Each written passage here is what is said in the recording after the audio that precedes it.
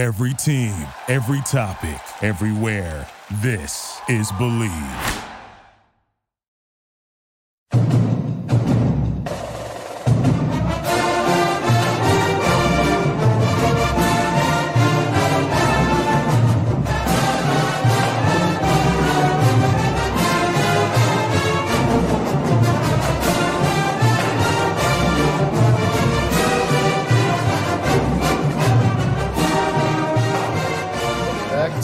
Edition of the Night Report podcast. I'm your host, Mike Broadbent. Joining me once again is my co-host, Richie Schneiderite, and Rutgers beat reporter, Craig Epstein. We're going to cover everything in terms of Rutgers' 35-16 win over Virginia Tech from this past Saturday. I know we've had a couple podcasts since the game ended, but this will be the definitive recap of everything that happened.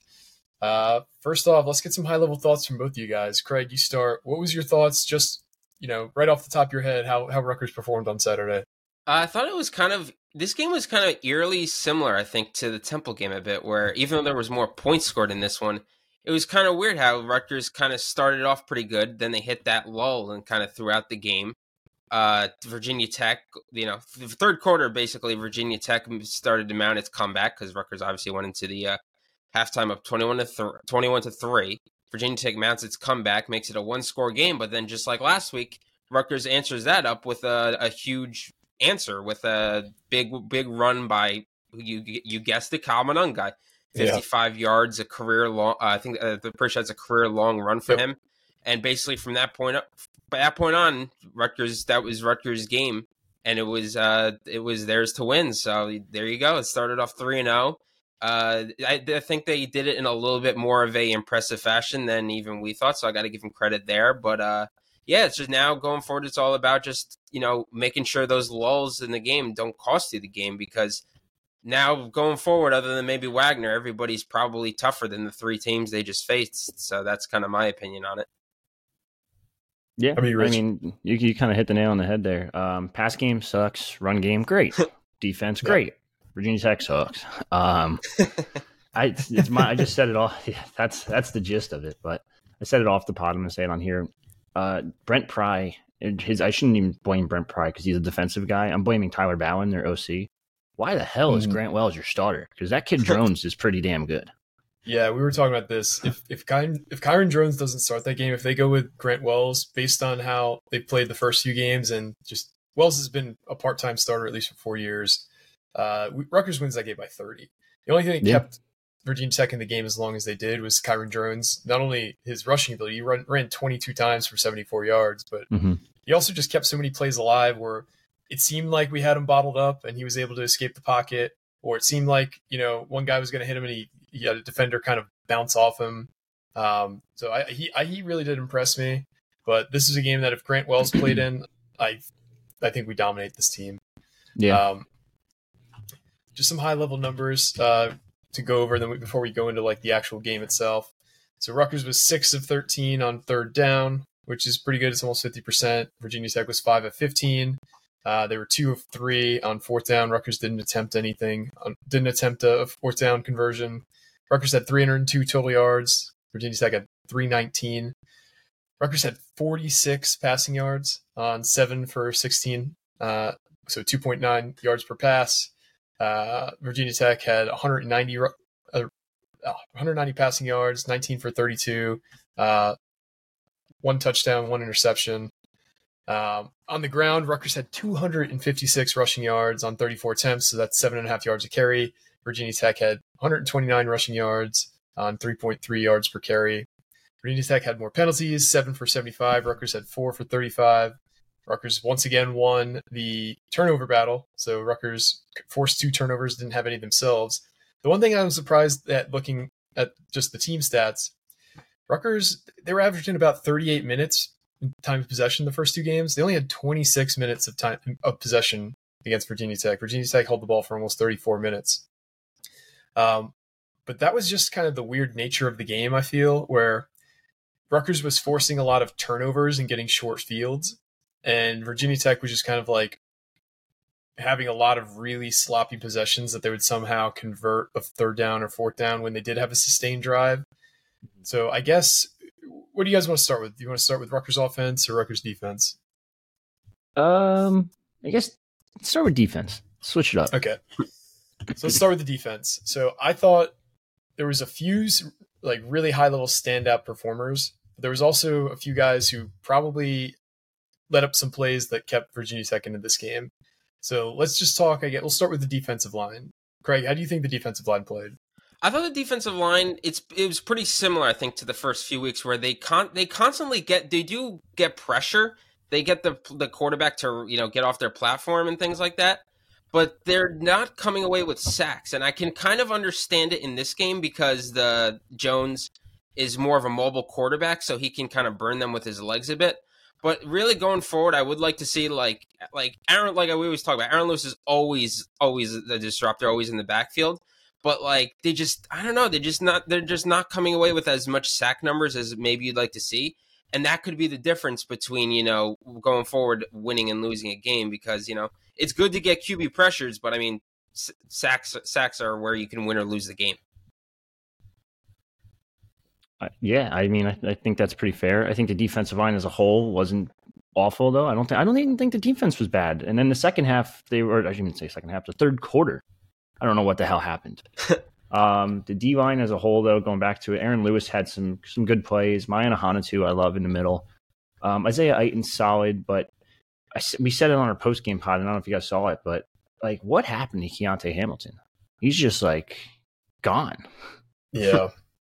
I don't know. He was a guy that I think we all had really high hopes for, given the flashes he showed as a freshman. Mm-hmm. Everybody loves a wrestler on the defensive line because it shows you have typically elite hand usage. And when he stopped wrestling, I think everyone expected him to take a huge leap last year.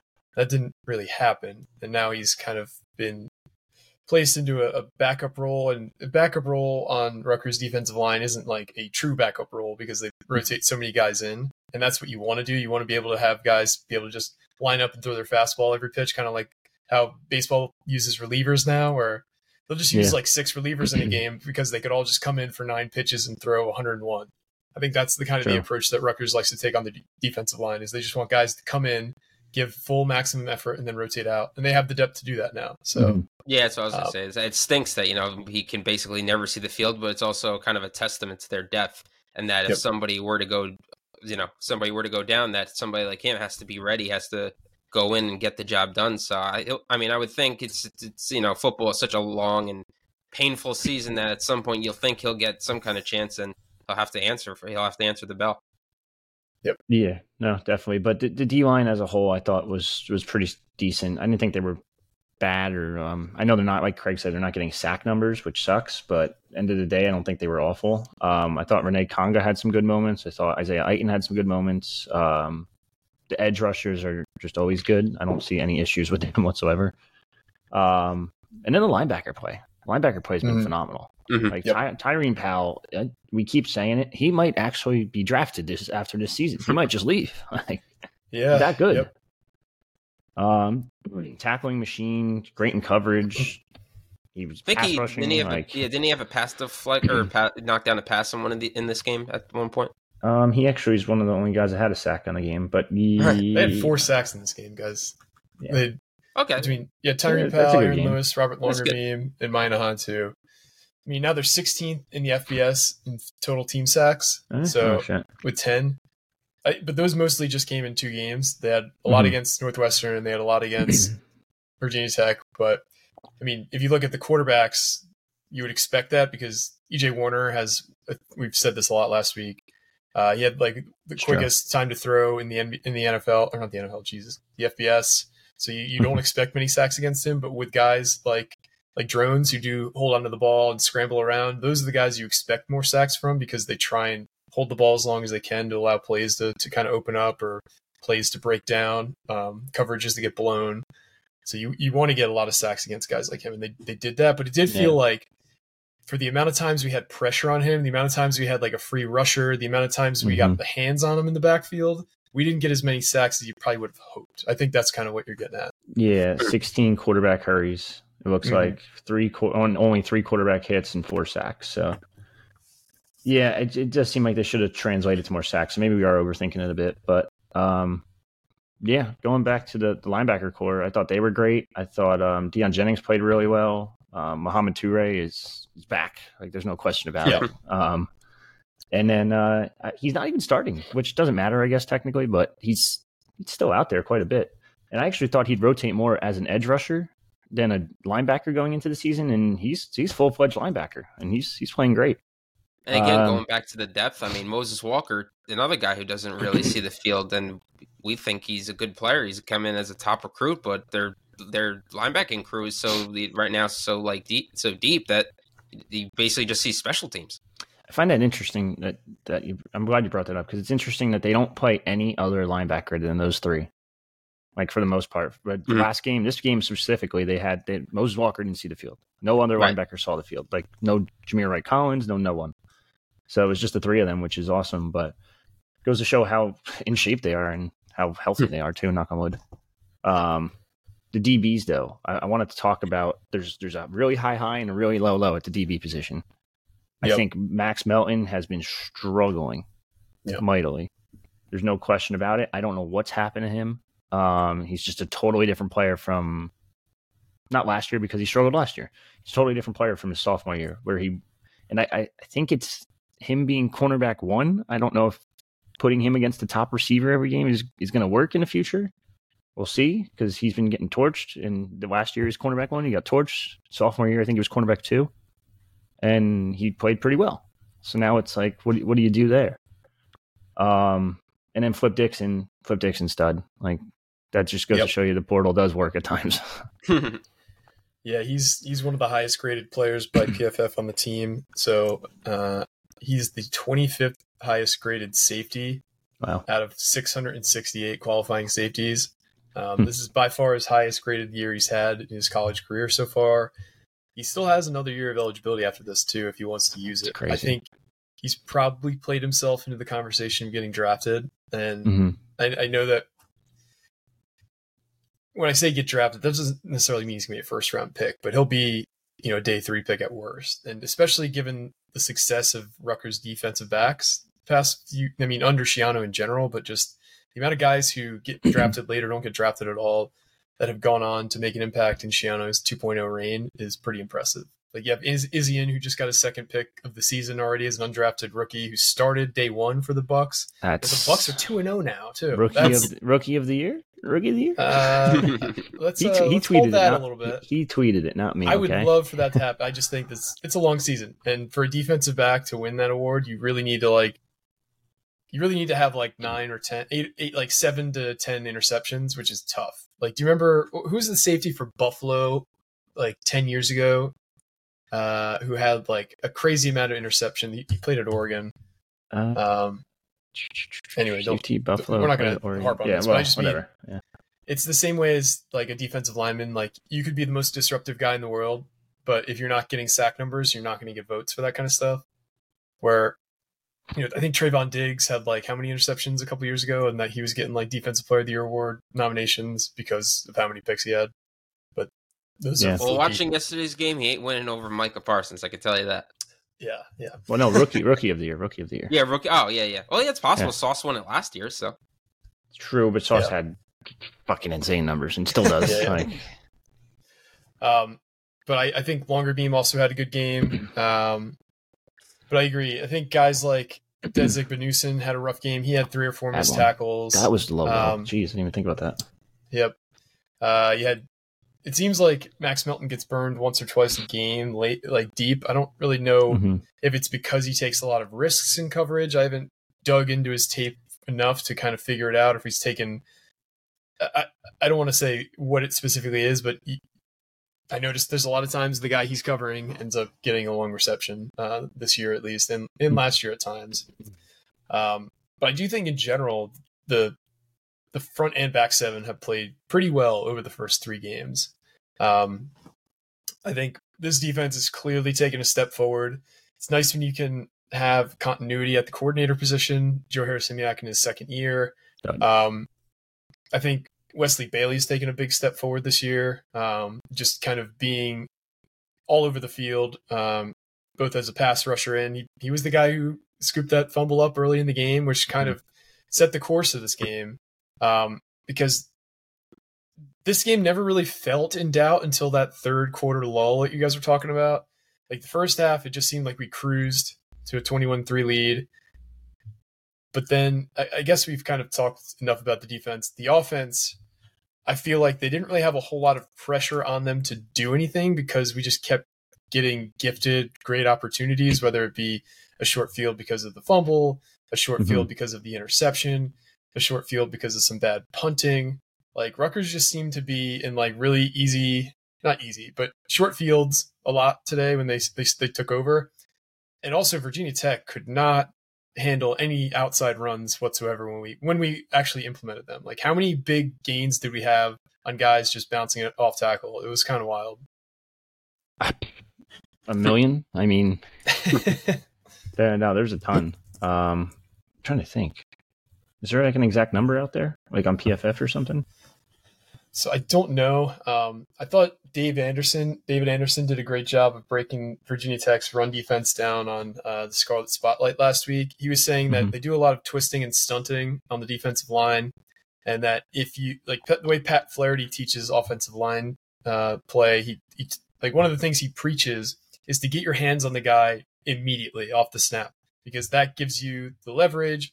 It doesn't allow them to do these twists and stunts, because in order to do that, you have to basically like free yourself from a defender and go around someone. And if somebody's got their hands on you already, you're more likely to run into somebody. You're more likely to mess up your footwork. And he said, if you catch them at the right time during a stunt, you're basically having these wide open lanes on the outside. And he also said that in pursuit, their linebackers and DBs oftentimes took a lot of bad angles. And you saw both those things. Like on Kyle Monungai's first touchdown, I mean, Johnny Langan, if you watched that first touchdown, had an awesome block. He took out two guys, two defensive backs, clearing a huge hole. But that 55-yarder, he didn't even have somebody in the screen. Like when you watch the replay, like nobody else was even, in terms of Virginia Tech, pursuing him for the first 20 yards of that run. It was just insane. So I think all day Virginia Tech really struggled with just their general like defensive, not philosophy, but you could tell a lot of those guys didn't really understand how to like take proper angles and pursuit and making tackles. I'm sure we'll talk about. Got to give credit to obviously Kirk Shiraka, because that first half was called beautifully. They loved. Yeah. It seemed like they fell in love with that. What was it like? QB keeper, and then Monongai basically acts as an extra blocker, and that kind of broke off Wimsett for that long touchdown run. I mean, that first half, Kirk really earned his money in that first half, because that was a greatly called half. I feel like we're saying this every week now. Yeah, it's like Kirk deserves money. Kirk deserves money. It's just like such a night and day from Sean Gleason. Well, Kirk is just, there's a lot of coaches in the old school way of looking at how you coach football, whereas like my system works, I'm going to call my system, you have to figure it out. Whereas the new school way is I'm going to actually develop a relationship with my players, understand what they're good at from not only watching, but talking to them, and then call plays accordingly. And that's clearly what Kirk does, because there's so little, there's so few in-breaking routes called for Gavin, at least at the first reads. Everything's out-breaking, everything's down the field, kind of putting things outside of harm's way for Gavin. And he just knows which plays. He just has a good sense for it. I don't know if you ever played poker, like when you're really feeling it, when you're playing poker, like, okay, I have the big stack. I could just like bluff here. I'm just going to keep winning pots because like I have the momentum at the table, and it feels like he knows how to establish momentum at the table pretty quickly and just roll with that and know when the right time to. It's just like an innate sense, I guess. You only get that from experience. You only get that from being an innovative mind, and he clearly has both. So. Yeah. No, there's not really much else to say with Kirk. He's a genius.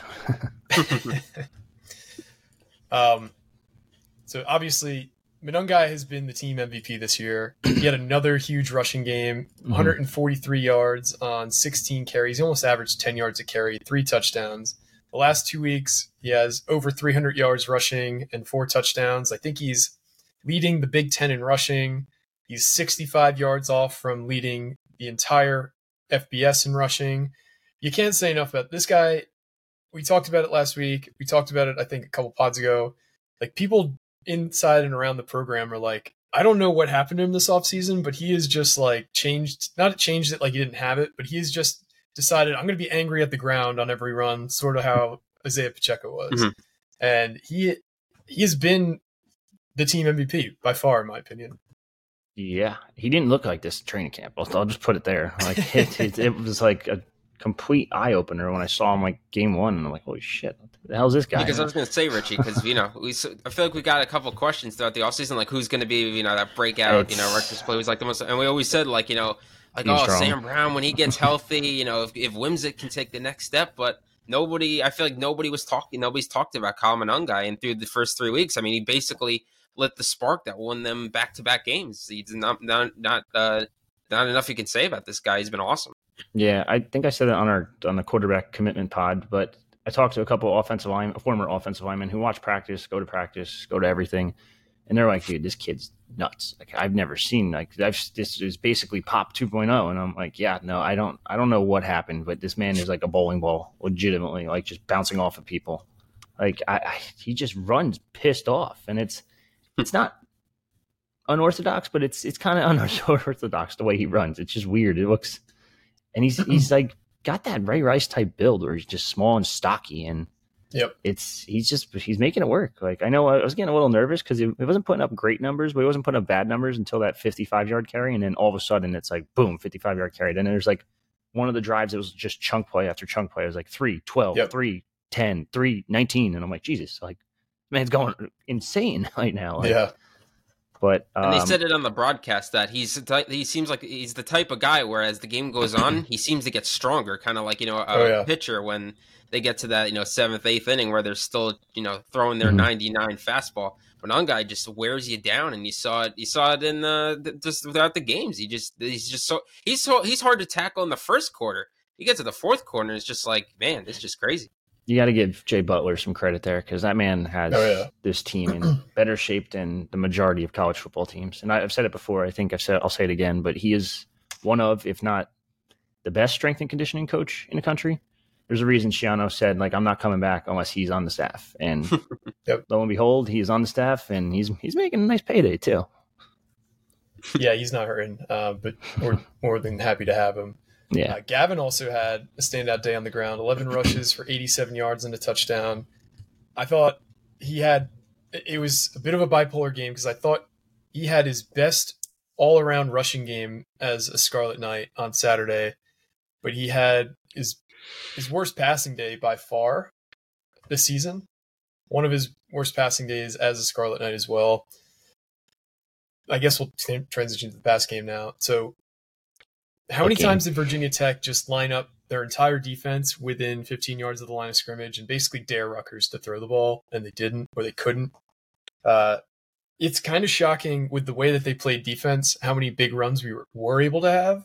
I think that's a testament to kind of how bad Virginia Tech was, and also how well executed we were running, or how well executed our run plays were. And our offensive line had a pretty good game overall too. I thought, when we lost Needham, we were a little bit worried as a group, because it was already seen as like a thin unit to begin with. And Kamal Missouri struggled, but you had a guy in Taj White step in, and I thought he had a pretty good game at right tackle. I mean, he's probably going to stick there at least until Needham comes back. But so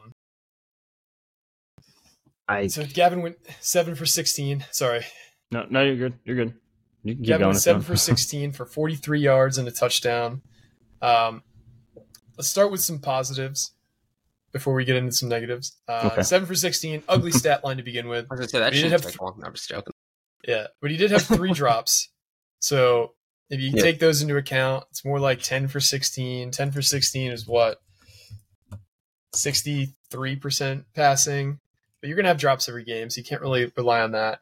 I thought he had 2 really good passes. I thought the touch pass to Christian Dremel, where he rolled out to his left and he just lofted it over the defense, dropped it right in the bucket to Christian Dremel. I thought that was a really good pass, not only because it was a very athletic throw, but also because he hasn't really demonstrated touch on most of his passes. And that was one where you had to throw it in there with some touch. You had to throw it with some loft too. And that's kind of going back to what Mike McMahon said to us this offseason. It's kind of like when you're a quarterback, you need to know which club you need to use in your golf bag on each shot. Like sometimes you're in a bunker and you need to loft it. Sometimes you just need to, drive it with your driver. And he knew which club he needed to use on that pass to get the completion. And that pass on like the 4-yard line to Christian Dremel for the touchdown, I thought you couldn't have thrown it better than you did there either, which set up a crucial touchdown right before the halftime. It really just kind of like buried Virginia Tech. It felt like pretty insurmountable at that time. Obviously it didn't end up being because they made a bit of a comeback, but what were some other standout or some other moments in the past game that stood out for you guys that were positives? Because there's a few things we could talk about in terms of negatives. Yeah. Touchdown, not touchdown for Christian Dremel. That was how does that ref not see that? It's like you're looking down and it's like, no, he's out. I'm like, what? Like, well, just call it a touchdown. Then you can just look at it. Review it. Yeah, exactly. Like bizarre, extremely bizarre. There, I don't know what happened, but these officiating crews have been dog shit, and there's no way around it. Like, but yeah, no, I thought Gavin had some nice passes. In particular, like you said, the Dremel one, that was a perfect one. There's not really many others, to be honest with you. Yeah, I kind of stole the two standout ones. It was but I wanted Dremel, to make sure that it got brought up. Dremel, and this is going back to my training camp talk. It was Dremel all training camp. Like that's why I said on the board he's going to lead the team in receptions this year. Your man had the most targets this week. I think he was second most the week before. I think he was second most the week before that. So it's going to continue to be the Christian Dremel show because not only is he going to be the dump off guy for Gavin, but he's also proving he can do a little bit more than that. So other than that, though, receiving, there really wasn't much because everything else was like the 1 5-yard dump pass to Washington. Monangai had a couple, 5 targets. No one else really got targeted. I guess Monangai out of the backfield, but that's really it. They knew that they couldn't pass, so they said, screw it, just run. Yeah, I was going to say, this was, like you said, Wims' worst games by far. I think I think there's tweaks in his game that they can fix a little bit. Like, I think Jaquaga Jackson, how many targets did he have? 0? I mean, you can try and get him the ball more. He had one. That deep pass that fell incomplete. Right. It looked like he got tied up. It's not listed. I think for some reason. I think you gotta utilize him in the game plan more. When you see him kind of 1-on-1 on the outside, like he's got the speed, just basically like last week. Just throw it up there, and at best you're going to get an explosive play, and at worst you're at least going to keep try and keep the defense honest, and then maybe that'll open stuff up on the shorter mid-range kind of games. So they can make a little tweaks here and there to try and help Gavin a bit more. But I think right now just Gavin's problem. I don't think he's bad per se. I think he's just more inconsistent right now, and I think that's something that like I don't go into you can see you can tell last game he was you look at the game, you're like, this isn't Gavin's day, so you're just gonna have to run the ball, and you look at their numbers and you can understand why they fall in love with the run game so much. But I don't go into games. So right now I don't really go into games nervous that Gavin's gonna cost you the game, which I know that's such a low bar to try and clear, but it is kind of different from last year where it was just brutal last year. But this year he can we've talked about, seems to be smarter with his decision making, lets plays die. So as it's so boring to say, but it's Shiano Bowl where he does not want the quarterback costing you the game. And so far through these first 3 games, I don't feel like he's cost them the game. But like I talked about in my article, there's not many games where your quarterback is going to complete 7 passes and you're going to come away with the win. So at some point, going forward, they're going to have to open up the game plan a little bit more and let Gavin try and do a little bit more through the air, because teams are just going to stack the box like we saw Virginia Tech start doing it in this game. And like I said before, these teams are going to get better, so their defenses are going to be better. So I think that's just kind of they're going to have to open up the game plan a little bit more going forward. Jaquay got targeted 3 times, by the way. Oh, 3 times? Okay. Yeah, I'm looking at it now. And they actually gave him a really good pass grade on that long pass. I guess he did beat the coverage. It's just he couldn't get the ball to him. I mean, like I said, at best you get an explosive play. At worst, you keep the defense honest. And as when I see him 1-on-1, I have faith that he's probably gonna beat the corner because he's so fat. It's just they don't take deep shots at all. Like they took that one, and they're like, all right, put it away. Yeah, they'll take one or two a game, almost like it's kind of like taking your medicine rather than like this is how you create, the highest expected value plays in football is these deep plays. So they did two against Temple, they completed one. They did one against Virginia Tech, it fell incomplete. It wasn't even close, honestly, and I don't know if it was a play they could have called DPI on, but they did. There was clearly contact, and both guys ended up on the ground. So I don't know. What was the one in the corner of the end zone? The Ian Strong one. That was pass interference, wasn't it? I think there was. I think I know what you're talking about. It was a deep one to Jaquay Jackson, and I thought it was pass interference. I thought it was Ian Strong because I'm pretty sure Ian Strong shared it on Instagram. But that's another guy where I don't know how many targets he had, but it's just even through he hasn't had many targets. I feel like through the first 3 weeks. So that's just a guy I'd like to see them get involved more. Even if you're just getting him the ball in open space, let's just try and open up the passing attack a little bit more. Because if a team just knows like you're not going to throw it downfield, it's going to be put on tape, and teams are going to figure it out. So you're just going to make things harder for yourself. You guys got your phones on you? Yeah, I just sent it to you. I'm pretty sure that was pass interference. Yeah, I remember. They did call it. They did call it for pass interference, didn't they? I don't think they did. So there was a flag thrown unless they picked it up.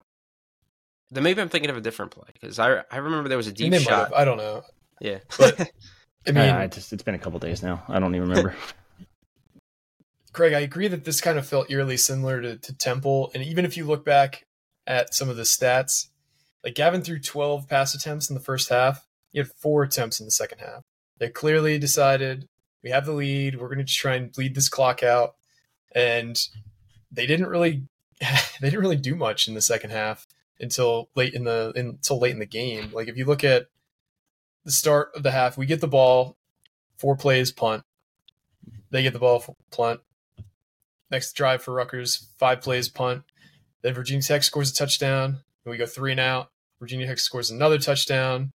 And then Rutgers seems to kind of turn it back on, but it's mainly on the ground. Like, Manungai on the third drive of the second half for Rutgers has that 55-yard rushing touchdown on 3rd and 1, and that kind of like sealed the game off. But these third quarter lulls we're seeing, that's not going to fly against we play Michigan, the second best team in the country this upcoming week. If we have a third quarter lull against them, there's no chance we're going to win. We have to keep the foot on the gas, even when we have leads, because the teams that, get back into games, like in the second half of the schedule, if we allow teams to score 2 touchdowns in a row and, cut the lead to 1 score, we're probably not hanging on. We played 3 not good teams to start the season. I won't say they're bad. I won't say they're terrible, but they're on the back half of the rankings in terms of FBS schools. Yeah. So we're going to play a lot of teams that are on the front half coming up on our schedule. We're going to play a lot of teams on the road too. We've started the season 3 straight home games. We have to find a way not to hit these lulls on offense because the defense is only going to be able to hold together for so long. We got lucky the first 2 games that we were so dominant and we were able to keep the defense off the field largely. But as we talked about, this is a game that Virginia Tech controlled the time of possession. They kept turning the ball over, so Rutgers was scoring pretty quickly. But they cannot keep these lulls up. Yeah, and I was going to mention that was the coming out of half. That was the thing that just kind of aggravated me a bit. Is I know it's Shiano ball, but like you go into the half up 21-3. You obviously you deferred. Like we see it all the time. It's the Patriots' specialty. They can win. They can put games away by scoring before the half, a touchdown before the half, and scoring a touchdown coming out of the half. If Rutgers scores a touchdown coming out of the half, there goes up 20-3. Like the game's probably over. It's probably going to be a laugher. You're going to win big. But instead of doing that, the Rutgers decided to try and basically bleed out the second half, and that just doesn't you're not just going to run out 30 minutes. That's like how the Falcons lost the Super Bowl. Like it's just not going to happen. So it's like you said, they came out. I think they ran 9 consecutive runs. It's just run, and they didn't really amount to much. And that's what led to the third quarter lull, and that's what allowed Virginia Tech to get back into it. So, and again, if you're not going to let Gavin Williams throw when you're up 21-3, then they know you're not going to let them throw when you're up 21-16. So it's just like, just in a situation like that, just open up the game plan a little bit more because see what happens. I mean, at worst, it's 21-10, and then, it ended up being 21-10 anyway, so. Can't reveal Here's anything. how Rutgers came out of the second half. They get the ball because obviously Virginia Tech turned the ball over on that first play on offense. So they get the ball at halftime. Touchback. 1st and 10. Kamanungai, 10-yard run. Awesome. Love picking up first downs. 3rd and 10 from the 35. Kamanungai, 2-yard gain. 2nd and 8 from the 37. Kamanungai, 1-yard loss. 3rd and 9 from the 36. Deshaun Benjamin, 8-yard run. So we're at the 44 now. Rutgers takes a delay game, and they punt. Virginia Tech thankfully punts the next drive, but Rutgers gets the ball at the Rutgers 16. Gavin, 5-yard run to the 21. Deshaun Benjamin, 7-yard run to the 28. Awesome. First down. Love it. 1st and 10. Deshaun Benjamin, 2 yards. 2nd and 8. Deshaun Benjamin, 3 yards. 3rd and 5. Kamanungai run 3 yards. So we're at the 36 now. We punt the ball on 4th and 2. Those are not, you have to mix it up more than that. I don't care that you're up by 18 points. This is how teams get momentum back, and we've allowed teams to swing momentum in the second half, especially in the third quarter, multiple times the last couple games. And at least just versus Temple and versus Virginia Tech. Those are things that have to get cleaned up, and that's partially, we've given a lot of flowers to Kirk. Those are the kind of drives that you got to mix it up more. You can't just run it up the middle and expect to keep picking up first downs against teams that are stacking the box against you. You gotta do better than that. Talk about boring football too. Jeez, it's just we're sitting. I wonder what kids leave. Leave. Yeah, that's what I was gonna say. That's why right? You're up 21 or what was it? 21-3. Yeah, 21-3. 20. They're up 21-3, and then it's just run for 4, run for 3, run for 2, punt, run, punt, and it's oh my god, I'm going home. I'm done. Rutgers did not complete a pass in the second half until 13 minutes left in the fourth quarter. That's yikes. And they had 3 possessions before that. Yeah, I don't know why he does it, but he said it. I think he mentioned part of it in the post-game presser. He said something about we had the lead, we were just playing smart, and I'm I get it, play smart, but there's a play smart and then still keep your foot on the gas. You got to score some points here. You let him right back in, and luckily you had Monangai who broke open a 55-yard touchdown, because if it wasn't for that, I was getting kind of nervous because it was a 13-point swing, and it would have been maybe more if you didn't have that momentum shift. Yeah. So. There's just a difference between, I understand they want to basically they basically just want, I think he just wanted to wear, you see it all the time, he wanted to wear Virginia Tech down. So when you got to that fourth quarter, they're just done, which I guess he kind of did, but there's a line between wearing a team down and just putting your foot on the neck. And I felt like coming out of the half, that was a chance to put your foot on the neck, take the game by hold, and just really, if they score a touchdown, game's over. Yeah. Then you can run out probably the next however many minutes.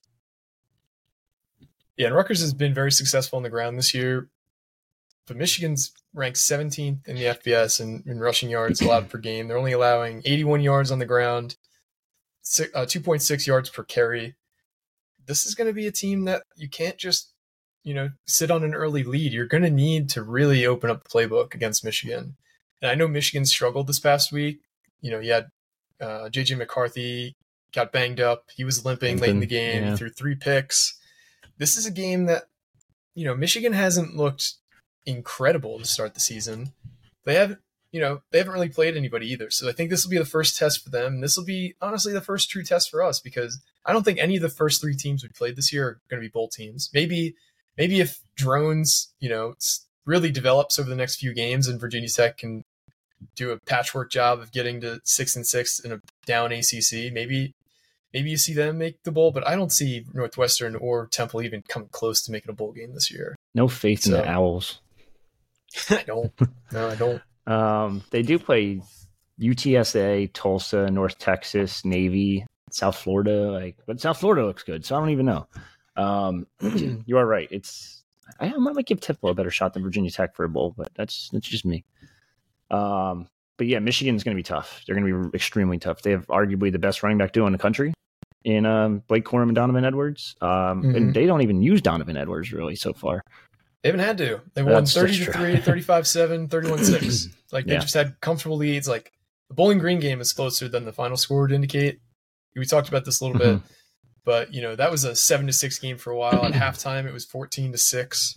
Like that wasn't a game until similar to like Temple for us. So until late in the game, they really blew it open. Sorry.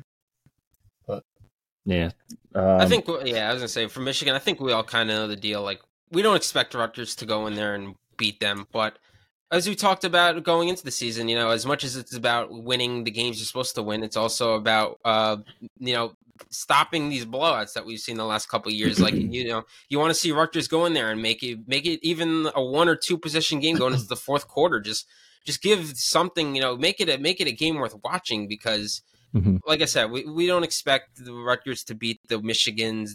Probably not the. Oh, Mike, you're talking about Ohio State. That was a wonderful game. But I don't expect Rutgers to go into Michigan and beat the number 2 team in the country. But just put together a good game and make it. And then because then if you can put together a good game against Michigan, then it makes me think, maybe Michigan State, the games Michigan State, Indiana, those are games where you can still say those are winnable games. For Mike's sake, make sure you cover the 31.5. Yeah, an unbelievable, unconscionable line came out on Sunday. Rutgers opened as a 31.5 point underdog to Michigan on FanDuel. I immediately just hammered it. If you want to know why the line dropped so fast, you're looking at him right there. Well, I put it out everywhere. I was tweeting about it. Like every time it dropped a point, I put another tweet out. The line probably got released at around 11 on FanDuel. By 3 o'clock, it had already gone down to 24.5. And then when Circa came out with their line for the week, they put it at 23. So FanDuel just really shit the bed on that line. And I hope a lot of you guys out there were able to hop on it. Well, here's the thing. It's like, if a line moves that much, it means that it was just a bad line. That doesn't necessarily mean it's going to hit. It just means that you have a favorable line. And if you were able to get it at like 31, you now can, try for the middle. I'm probably not going to do that because if it drops to like 20, I'll middle it. But I do think that this line's still it's still too high, in my opinion. Rutgers is not 24.5 points worse than Michigan. So, I don't know. You should tease it, Mike. Give it a little tease. That's the crazy thing is I'm looking at last year's spread. Well, last year's spread, mind you, I think this was a worse Rutgers team, right? Am I wrong? 26.5. Yep. And it's like, I get it. They were home, but to be honest, was it really that big of a difference whether it's home or at Michigan? Maybe. But no. A 5-point swing? I don't know. Very weird. No. Very, very odd.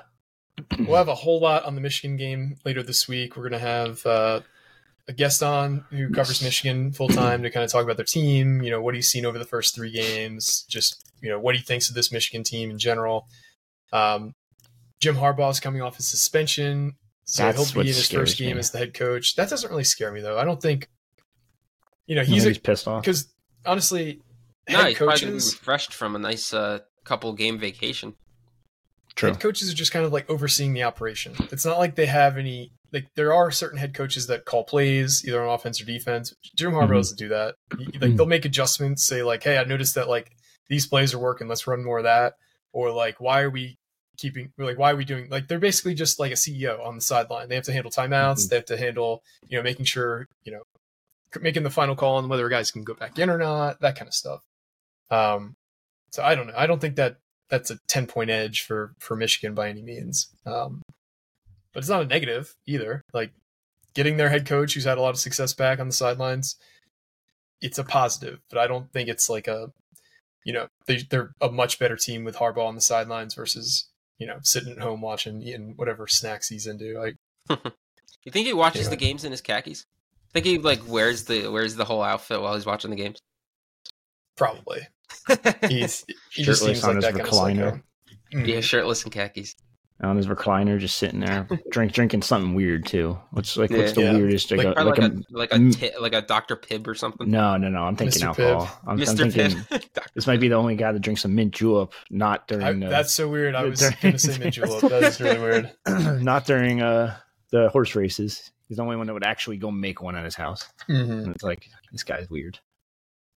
Yeah, he's a strange character. But yeah, I do think him coming back might play a factor a little bit. I think he's going to be pissed. he might be pissed, but whatever. I just don't see it as a that much of an edge to get him back. Yeah, it's true. So is there anything that we didn't talk about from the game that you guys wanted to soapbox over or discuss further? I think we covered a lot. I was going to say, I kind of thought one of the more under the radar key plays was I think it was like kind of middle in the fourth. What? I saw that, Mike. This water bottle's got like a leak in it or something. I just saw it dripping the shirt. Sorry. Got the other for a second. But it was like midway through the fourth. I think it was 3rd and 9. And Rutgers, there was that free play I think Teray jumped offside. And they had a free play that he kind of threw up, and the Rutgers, I think the DB kind of knocked it away, so they would have had the first down. They got the free play, so it ended up being 3rd and 4. But then the next play, I think Virginia Tech got called with a false start, so that backed it up to 3rd and 9 again, and Rutgers ended up getting the sack, and it went for 4th down. Didn't get it. I thought that was kind of an under the radar key play, because if they get that if he catches that, they're declining the penalty, 1st down. And the drive continues. I'm pretty sure it was a one-score game I think it was a one-score game at the time. So, it's just a momentum type of thing. But I thought that was kind of a key play. Now, I have a comment about it, but it's not really about the game per se. Okay. It's more about BTN being absolutely awful at their own job. Apparently, in the middle of the game, they not only did they not have Rutgers on the correct channel to start, they had Rutgers on the secondary channel in the New Jersey, New York area network. Oh, but then they also switched halfway through the game, and they were going to just be like, oh no, we messed up. Let's just switch the channels and give Rutgers the primary Big Ten and switch Iowa to the secondary Big Ten channel. And they had Iowa on both for a solid chunk of the game. I think it was actually, oh my gosh, especially, I think it was 7 seconds left in the half, and I think that's when they switched. Everyone was pissed off on social media. Everyone was pissed off on our boards. And like, come on, you got this big multi-billion-dollar TV deal. Get it together. How do you fuck up like that? You're owned by Fox. Fox doesn't ever fuck up, from what I can tell, on NFL Sunday. But Rutgers football's on, and all of a sudden it's like, hey, let's pull the wire, pull the cord real quick. That was on Spectrum or Optimum, right? Because because I have Xfinity, I was good. I could watch the game, but I heard about the problems there, and it's just like, if you're in the New York, New Jersey market, I think most people would rather watch the Rutgers game than Iowa versus Iowa. What was it? Iowa State, Western Michigan, I think. Western Michigan, yeah. Which, hey, it wasn't actually that bad of a game to begin, but still, it's not the point. Like, come on, get it together, BTN. What are you doing? So, yeah. One other thing that I took away: Virginia Tech traveled pretty well overall. I was a little surprised at how many Hokies were in the stands. Well. Most of them were pretty nice that I talked to. There was one guy in 115. Anybody who was near the end zone there, he just like every single play. It was literally like, they had that Boy Scout parade before the game. Mm-hmm. On the boardwalk, there was a group. There was literally like 3 rows in 115 that were just all Boy Scouts. And there was a guy from Virginia Tech in the second row. Every single play, he would just scream and then turn around and flip off people. F this, F-bomb this, you guys suck, blah, blah, blah. So outside of him, the Virginia Tech fans I met were really nice overall and, pretty cordial. But just the one guy, he could ruin it for the whole. If I was the only fan you met from Virginia Tech, you'd think they're all like that. But we have our videographer / camera guy.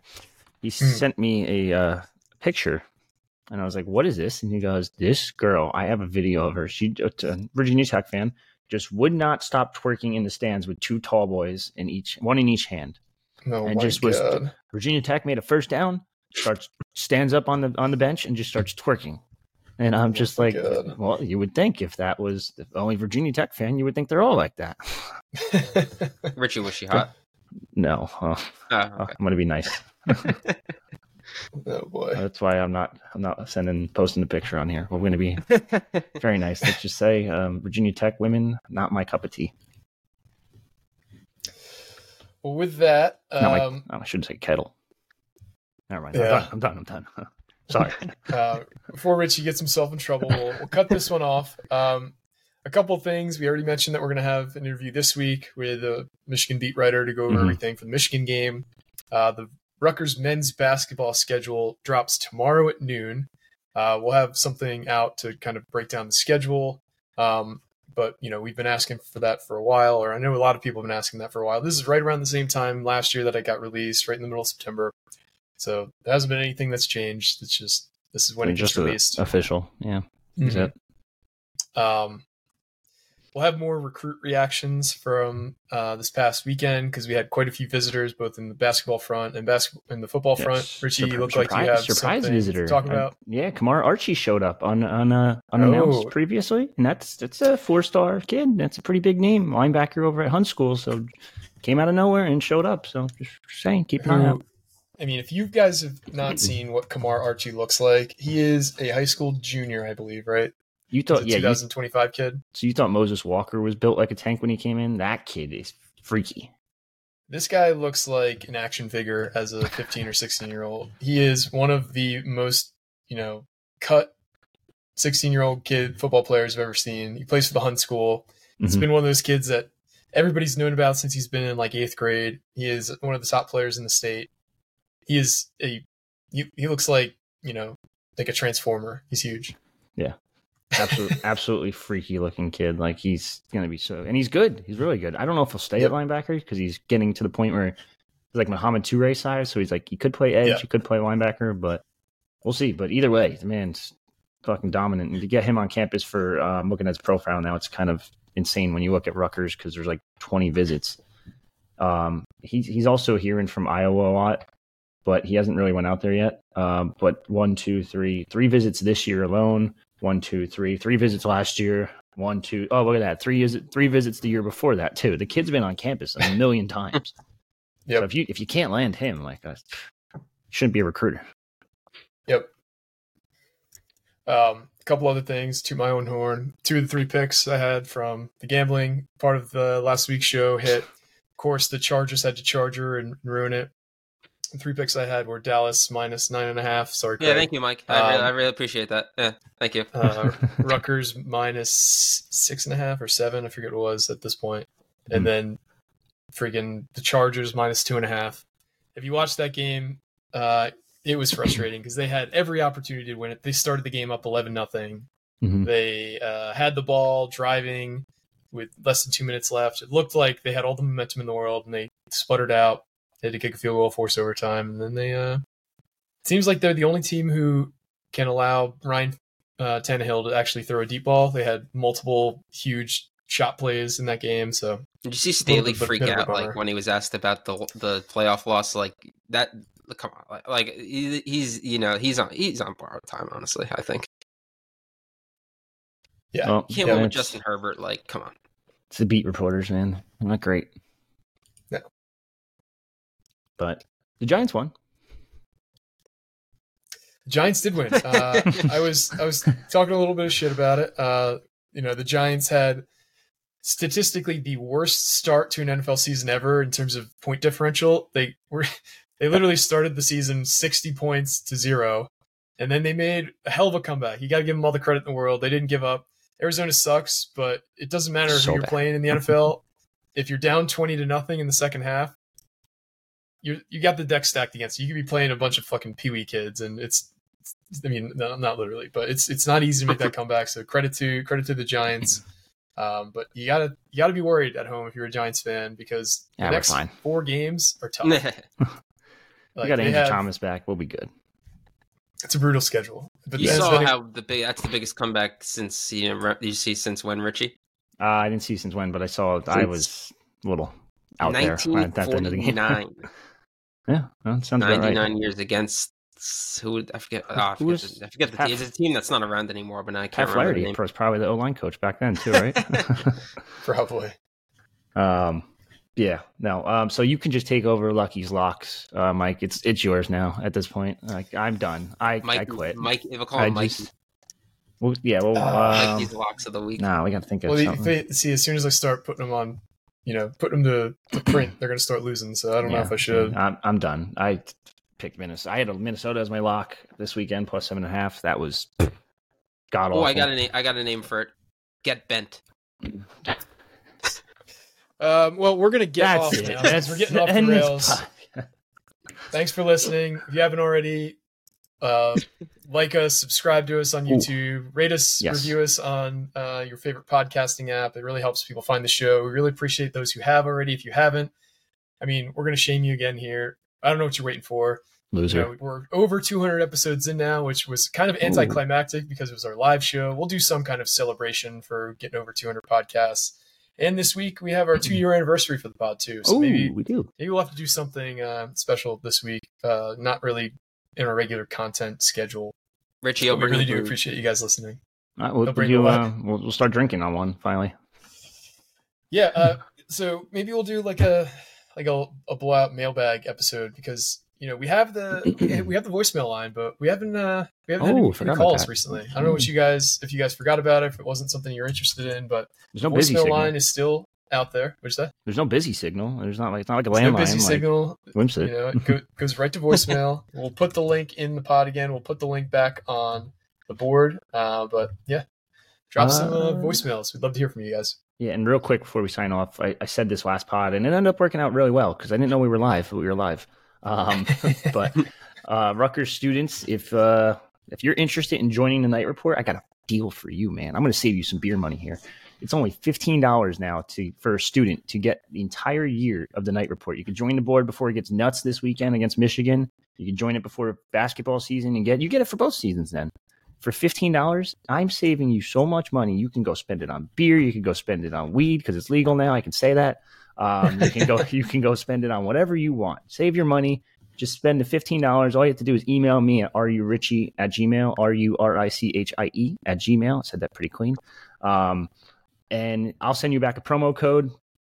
Don't share it with like non-students. I mean, I'll be honest with you. I don't really care. You can do whatever you want. But when I'm talking to you, don't share it with other non-students because they're just going to use it and abuse it, and everyone's just going to be like, "Oh, $15." Like, oh, yeah. So, but yeah, if you just email me via your .edu email, and I'll send you a promo code back, and we'll go from there.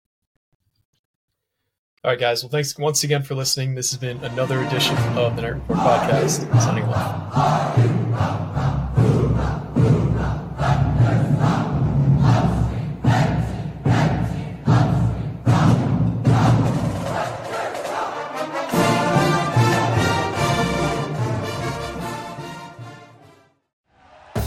Thank you for listening to Believe. You can show support to your host by subscribing to the show and giving us a 5-star rating on your preferred platform. Check us out at Believe.com and search for BLEAV on YouTube.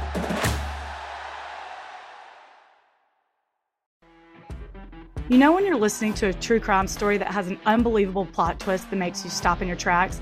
That's what our podcast, People Are the Worst, brings you with each episode. I'm Rachel. And I'm Rebecca. We're identical twins who love true crime cases that make you say, didn't see that coming, and we hate the people responsible for them. Listen to People Are the Worst now on Apple, Spotify, or wherever you get your podcasts.